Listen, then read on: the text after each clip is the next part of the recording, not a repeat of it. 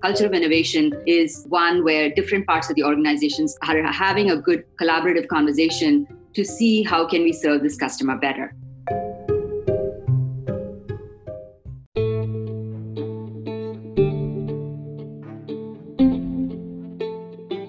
Hi everyone, thanks for tuning into Nodes of Design. To help support our mission spread knowledge, we have a very special guest on today's episode. Let's welcome Janaki Kumar, who is a thought leader in design-led innovation in enterprises, and she had delivered award-winning products and services that help businesses transform the way they work. Presently, she's head of design at commercial banks JP Morgan Chase & Co. and also the co-instructor at Consumer Experience Design at Stanford University. Previously, she worked as VP Chief Design Officer at SAP. Janaki was also named a Woman of Influence by Silicon Valley Business Journal in 2016. She's an active writer and speaker on innovation and design with more than 20 plus patents filed on her name as an inventor. She's also the co-author of Gamification at Work, Designing Engaging Business Software. She's been a speaker at various occasions including TEDx and IXDA. She has also guest lectured at Stanford E-School, Carnegie Mellon and San Jose State University. In this episode, Janaki had shared wonderful insights on crafting a culture of innovation in an organization. She shared some insights on how to bootstrap the culture of innovation and what the role of a design leader to foster this culture. And we also spoke on how to incorporate a culture where people focus on inventing new stuff or solving the actual problem rather than focusing on trends. The later part we discussed on gamification models that will help nurture better, innovative and productive minds. We also spoke on the few techniques on implementation to understand success or failure of various modules that being a design leader one implement to set up for a betterment of the company and their peers. Hope you guys enjoy this episode, and to celebrate the anniversary of Notes of Design podcast and also completing 50 episodes in this podcast, this whole month we'll be featuring different women design leaders across the design industry to help you better understand different topics related to design. So don't forget to tune in to Notes of Design every Friday. With that being said, happy designing everyone.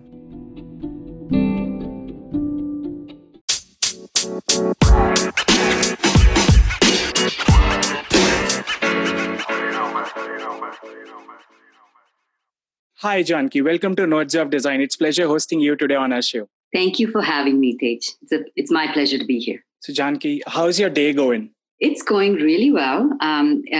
Yesterday was Thanksgiving in the US. So we had a very nice Thanksgiving yesterday with my close family. And as you know, the coronavirus is running rampant. So we didn't have a big family gathering. So we had a Zoom gathering with my extended family. And we had a very nice dinner with our very close family. Thank you so much, Janaki. So if you could give a brief about yourself to our audience out there. Yeah, my name is Janaki Kumar, and I lead the design for commercial bank at JP Morgan Chase. And I, prior to this, I was the head of design and co-innovation center at SAP, where we were running several strategic projects.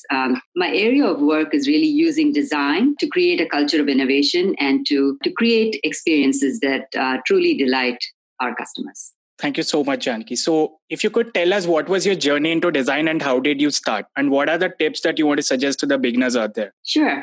Yeah. So when I've been in the area of design for many, many years, even before the field of human-computer interaction was really a well-known field, and people could really aspire to be a human-computer interaction designer. So I started actually with a master's in finance, and I also have a degree in computer science. So what I did was I worked in a company to install some software. And what I found, what most energized me is helping people use the technology, customize the software so that it's really understandable for people, creating dashboards that give people instant access to the information that they need. And I could really see the delight on their faces when, you truly understand what they're trying to achieve, and you're able to help bring the technology to them in a way that makes sense to them. And, people feel really smart and accomplished instead of technology making them feel really dumb and stupid. Instead, they feel very empowered by the use of technology. So when I started to see that I had a knack for empathy for the user needs, as well as I understood technology and I also understood business, I started to say, wow, I would love to do more of this, And then when I came to Boston University, and I had some very good counselors who helped me get into the field of interaction design. So they helped me. I have another degree in information systems from Boston University. And from there, I moved into the field of design. And this has been many years since, and I've never looked back. Tips to beginners. I think people, the wonderful thing about design is that it is a multifaceted field. Design is all around us. You may be someone working in the medicine field, right? But you're still able to bring the lens of design to anything that you do. If you're looking at it from perspective, okay, how can I make this experience much better? Then you are a designer. So design doesn't just mean, drawing great pictures or creating screens. It also means crafting experiences end to end that make the most sense to a human being. So the human centricity of a designer is really front and center. I think from a beginner, start with your strengths, whatever your area is, and then start to understand the tools of design, whether it's service design, which maps out the end-to-end journey, whether it's interaction design that understands digital experiences. Those you can build upon your strengths and then take it and add the layer of design. Once you get started, you can go deeper there as well. Thank you so much, Jan. So let's begin our episode with crafting a culture of innovation. How do we bootstrap the culture of innovation in any organization, and what roles a design leader plays to foster this culture? Yeah, I think the main thing is many large organizations, right? They are interested in design. And I think that is the first step, right? Many organizations are, especially successful organizations, they have a built-in resistance to doing things differently. But as you know, the world is changing, right? There's new technology that's coming into play. Customer expectations are changing. New business models are changing. And then there may be some competitors who are doing certain things that are disrupting the market, right? So it's really important for large organizations to always be introspective and understand what are they doing well? How can we serve our customers better? And have this mindset. But on the other hand, what happens, and that is essentially the culture of innovation. A culture of innovation is one where different parts of the organizations are having a good collaborative conversation to see how can we serve this customer better, and having an iterative mindset.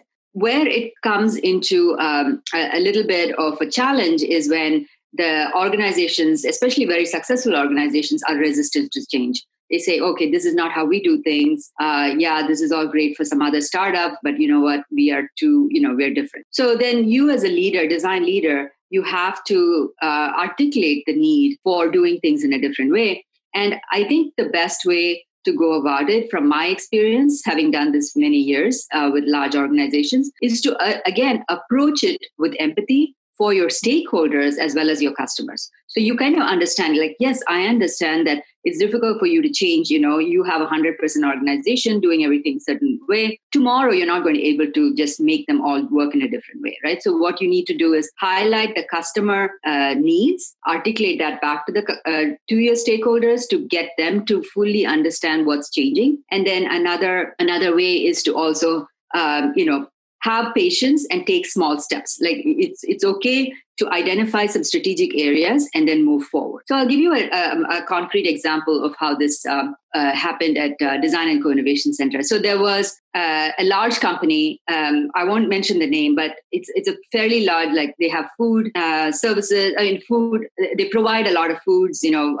Products. If you go to the supermarket, you will see that they have ice cream. They have pizza. So lots of these products that you see in the store shelf they provide. And, they are a very large global company. The headquarters is in Switzerland. And they recently purchased a company in Los Angeles that had that did pizza and ice cream. And what they have is people who drive trucks to take these products and stock it in their store shelves. So what they understood, since it was an acquisition, they wanted to understand, what is the process like? What kind of technology can we provide for these drivers to be more efficient in delivering these products? And how can we do things better? So that was a good thing. The starting point was they understood that they needed something different. So what we did from a human-centered perspective is me and my team, we actually drove. We did a ride-along with the drivers. They start their journey at like 3-4 a.m. in the morning. They load their truck and they drive to, in the US, we have Safeways and Trader Joe's and other stores. So they go from store to store, stock the shelves, and they move on. And when we started actually observing what the drivers do, it opened our eyes, because it's not just that they go and drive and deliver, right? They're doing a ton of other things. So once they drive to the store, they have to wait for the store manager, like the Safeway manager, to open the garage door, essentially the back loading dock. They have to go in, and then they go to the shelves. Sometimes the shelves are like icy. They clean the shelves. They make sure that the products are displayed in the right way. And also there is a lot of agreement between the company and the store to where it should be displayed. So sometimes store owners pay extra to have the products displayed very prominently. So on and so forth. So they are doing a lot of things. And some customers may ask, say, where is that hazelnut ice cream that I loved last week? Why isn't there? So the driver has to know what the shipping schedule is for this thing as well. So this driver is playing so many roles. So when we highlighted, we told this whole story, day in the life of this driver, back to the stakeholders, and we had a presentation where we had people fly in from multiple parts of the globe, and we did this presentation. It opened their eyes, and they started to have a very deep empathy for this driver. And they said, wow, this is a customer service representative. He's not just driving a truck. He's really representing our company to this person. So how might we augment him with technology so that he does all of this? And then from that, once that mental click happened for our stakeholders, there's no stopping them. So they started brainstorming ideas like, oh, maybe we can have weather-related information so they know if it's going to be a hot week coming up. Maybe they can have, they can encourage the managers to have more, their ideas started flowing. Then the project was just in an amazing start, right? So I think that is the key to this, creating a culture of innovation, creating deep empathy for the end users, but also approaching it with deep empathy for your stakeholders, knowing that they are smart in knowing what they do. So it is upon you as a designer to make that case. And I think that is really the essence of the culture of innovation. Thank you so much, Janaki, for explaining us in such detail. So how to incorporate a culture where people focus on inventing new stuff or solving the actual problem rather than following trends? I mean, as I mentioned, I think it goes back to empathy as well. I think it's okay when, as part of our discovery research, we do look at trends. What are competitors doing? There are industry analysts who say, the industry is going in this way and that way. And it's important for any organization pay attention to that. And there's nothing wrong with it. But you can't just follow it blindly, okay? Because sometimes your company's situation and your customer needs may be different from what's really just out there. And I think that is the key to innovation, like having a deeper understanding of what your customers need. That is like the raw material you need to build, to have sustainable innovation. If you're just following trends, sure, you may look good for that 1 quarter or maybe like 2 quarters. But then after that, people are going to understand that this is just a gimmick. It's not long lasting. And then you're going to lose the respect of your own customers. So I think it's okay to pay attention to trends, but that's not the only aspect. The most important is your customer needs. Thank you so much, Janaki. So how does gamification help in nurturing better, innovative and productive minds in the workspace? Yeah, I think gamification, is really having and it's a mindset more than actual game mechanics, right? So imagine when there are lots of research that says within employees, how do you motivate employees? More employees are not just motivated, especially when you are an employee who is an information worker. You're not merely motivated by your pay, right? Your salary is one aspect, but you're also interested in learning and growing and mastery and connections and all these aspects and like feedback. All those things are even more motivating to you when you get into that level of your career than your paycheck, right? So essentially, when you're playing a game, you know exactly what is the score that you have, which level that you're in, what do you need to do to get to the next level, and you have that sense of mastery. Sometimes in our workplaces, we don't have that sense of mastery. We are like, I'm working as hard as I can, but I'm really not sure. Am I doing right? I'm not doing right.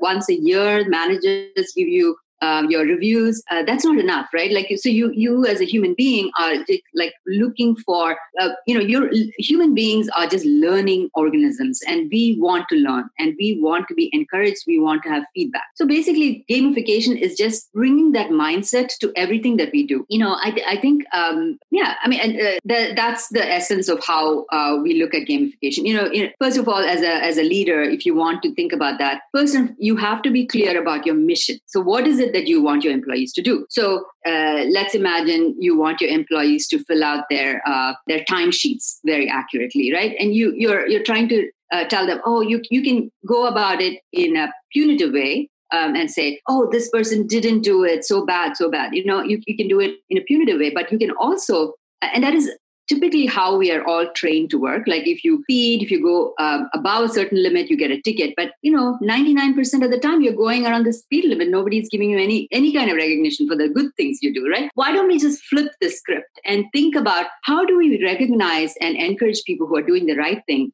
And then guess what? People are going to do the right thing. So just shifting the focus from the negative to the positive. And then once you do that, it's going to be a self-fulfilling prophecy where all your employees want to do the right thing. And I think that is, and as an organization, you have to be clear on what is the right thing, right? You can't be wishy-washy about it. You have to say, you know what, this is really what we want to do. And then you encourage your employees, you give them feedback. And that's the magic that is needed to create an organization that's really, like self-motivated and thriving. Thank you, Janaki. So any few techniques or methods that you would like to share with us in setting up a gamification at a workspace in both remote and normal scenarios? Yeah, I mean, there are so many. It really depends on the technique. I wouldn't just apply a technique that one. It really has to be contextual to what you're trying to do. I'll give you an example. When we all went to work remotely during in March timeframe, everyone said work from home. And one of the things in our organization that we are very proud of is we have area where we connect socially. So every Wednesday we have lunch together. We share a little bit about it. We check in and we have all this hallway conversation, creates the social bonds between the different departments. And then I think when we do projects together, we are much more likely to work together even better because we have that human bond that's been connected, right? So when we went remote, my manager and I, we were talking about it. And he said, that is a danger, right? If we all just go remote and we don't continue to nurture those social connections, it's going to become, everyone's going to get into a silo mindset and our culture will really break down very quickly. So, okay, we don't want that. What can we do? So we said, all right, let's have check-ins and check-outs every day. One of the things that I instituted was question of the day. So the question of the day could be, what is your favorite restaurant? Or it could be as simple as, what's your favorite ice cream flavor? Or it can be, which country would you like to visit the most? Or it can be anything, but it's a small little hint into your life. And what we do is in the Zoom meeting, we go around and I would publish, on our channel, just like our internal chat channel. I would say, okay, the question of the day is such and such, and then everyone will, at the end of the day, when they check out, they would say that. And recently, we had a little, feedback session, and everybody said that question of the day has really changed. They said we feel closer to each other now than we did before we went remotely. So I think that made me super happy because, again, it's that intention, the mission. What is the mission? The mission is to make sure that the social bonds are not, degrading. And the second is how do we, and then going into the mechanics and then constantly getting feedback. And you have to do it with a light touch. That's the thing with gamification.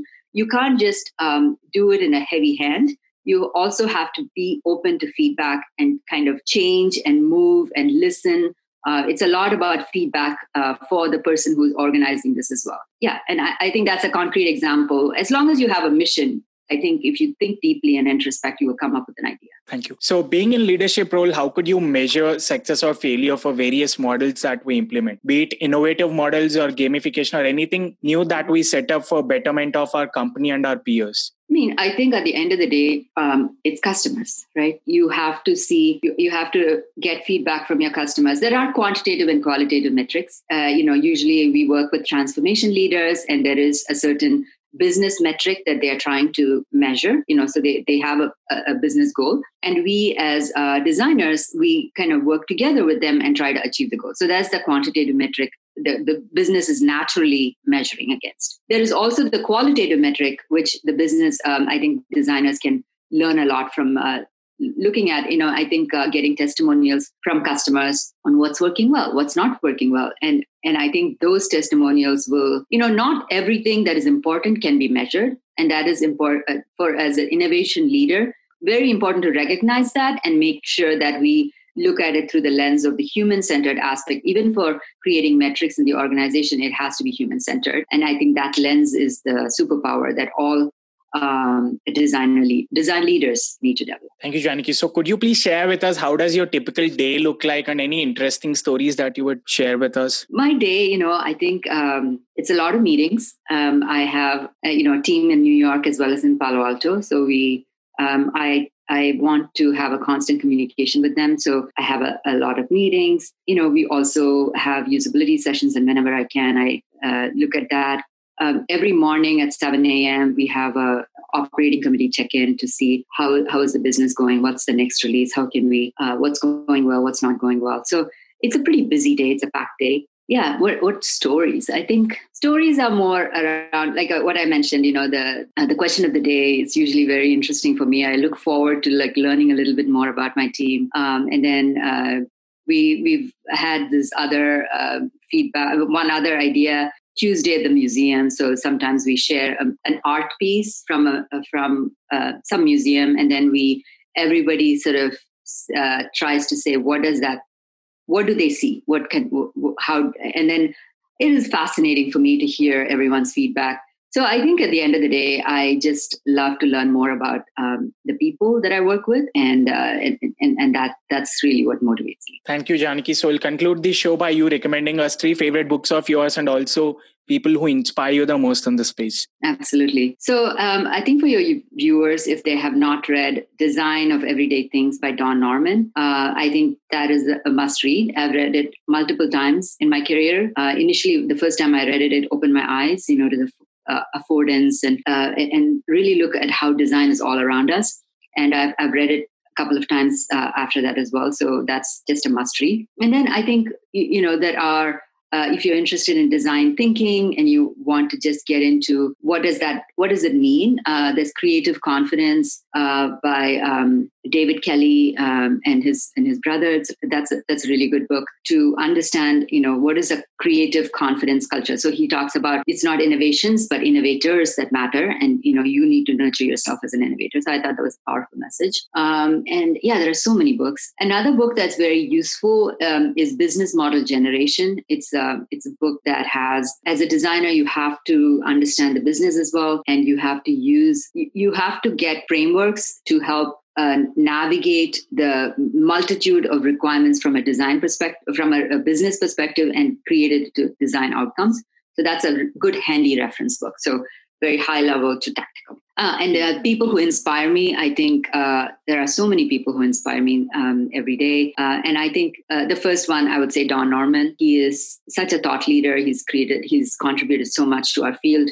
Even now, he's 80 years old, but he's still working to improve design education for everyone. And he's been a mentor, and he's one person I admire a lot. The second person that comes to mind now is Dieter Rams. So Dieter Rams, he created the original Braun design. It's more around product design and the simplicity of the UI and the minimalism. You see it manifesting even in the current day the iPhones and so on. So it's just his legacy is very long. So I admire him as well. And then the third I would reserve for all the young people out there. I think I now spend time with my employees, and it's not just me telling them what to do, it's also learning from them. And I think the young designers of the world who are moving and shaking and having a desire to have a social impact, all of you inspire me. So continue to do what you do. Thank you so much, Janaki, for your wonderful time. And we are looking forward to host you again in our upcoming episodes. Thank you, Tej. It's really a pleasure.